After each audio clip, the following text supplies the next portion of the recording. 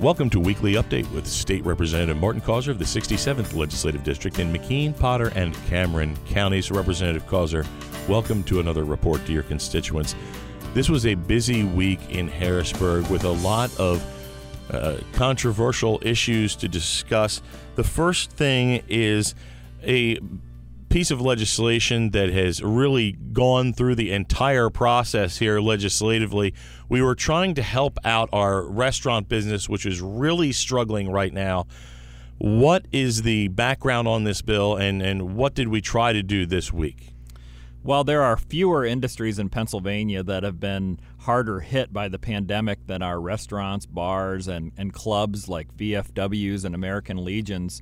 And this is an issue that when I first became policy committee chair, the first hearing that we did was on this particular topic and the struggles of the governor's executive orders and how they impact restaurants, bars, and clubs across the Commonwealth.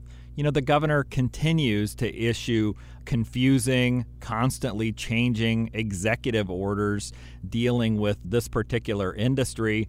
We have moved forward with House Bill 2513, which would bring some consistency and quite honestly, some common sense to the situation.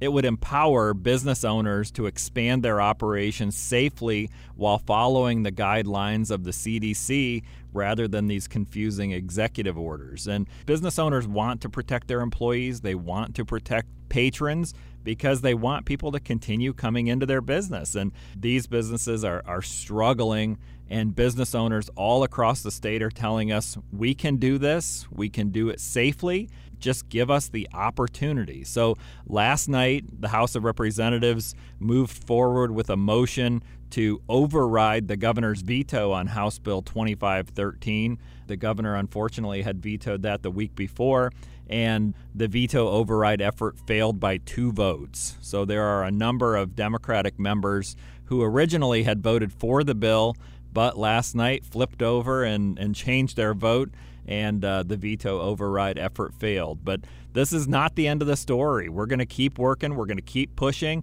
because we know that we can open these businesses safely and give business owners the opportunity to provide for their families.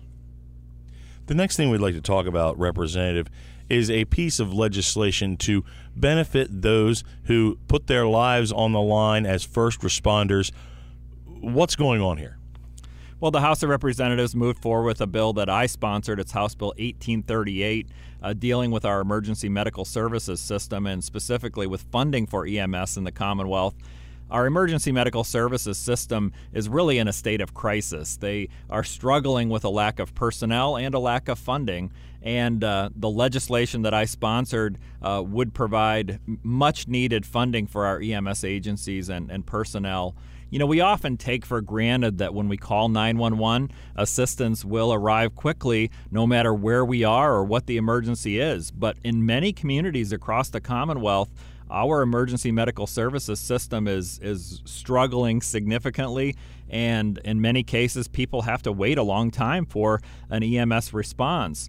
The legislation that I have sponsored provides valuable funding assistance for our EMS system and specifically carves out funding for EMS training.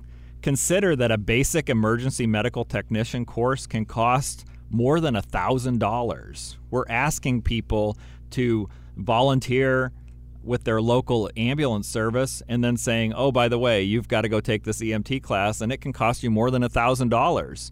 We can and we must do more to assist our EMS agencies. And the legislation, for the first time, as I stated, carves out money for training. In the bill, I put a provision in there that no less than 30% of this funding has to be used for EMS training in underserved rural parts of the Commonwealth.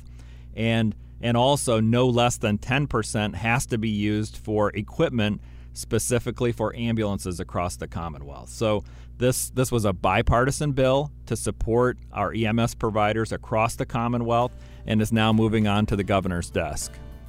Representative Causer, thank you for this informative report to your constituents, and tune in for another weekly update with State Representative Martin Causer.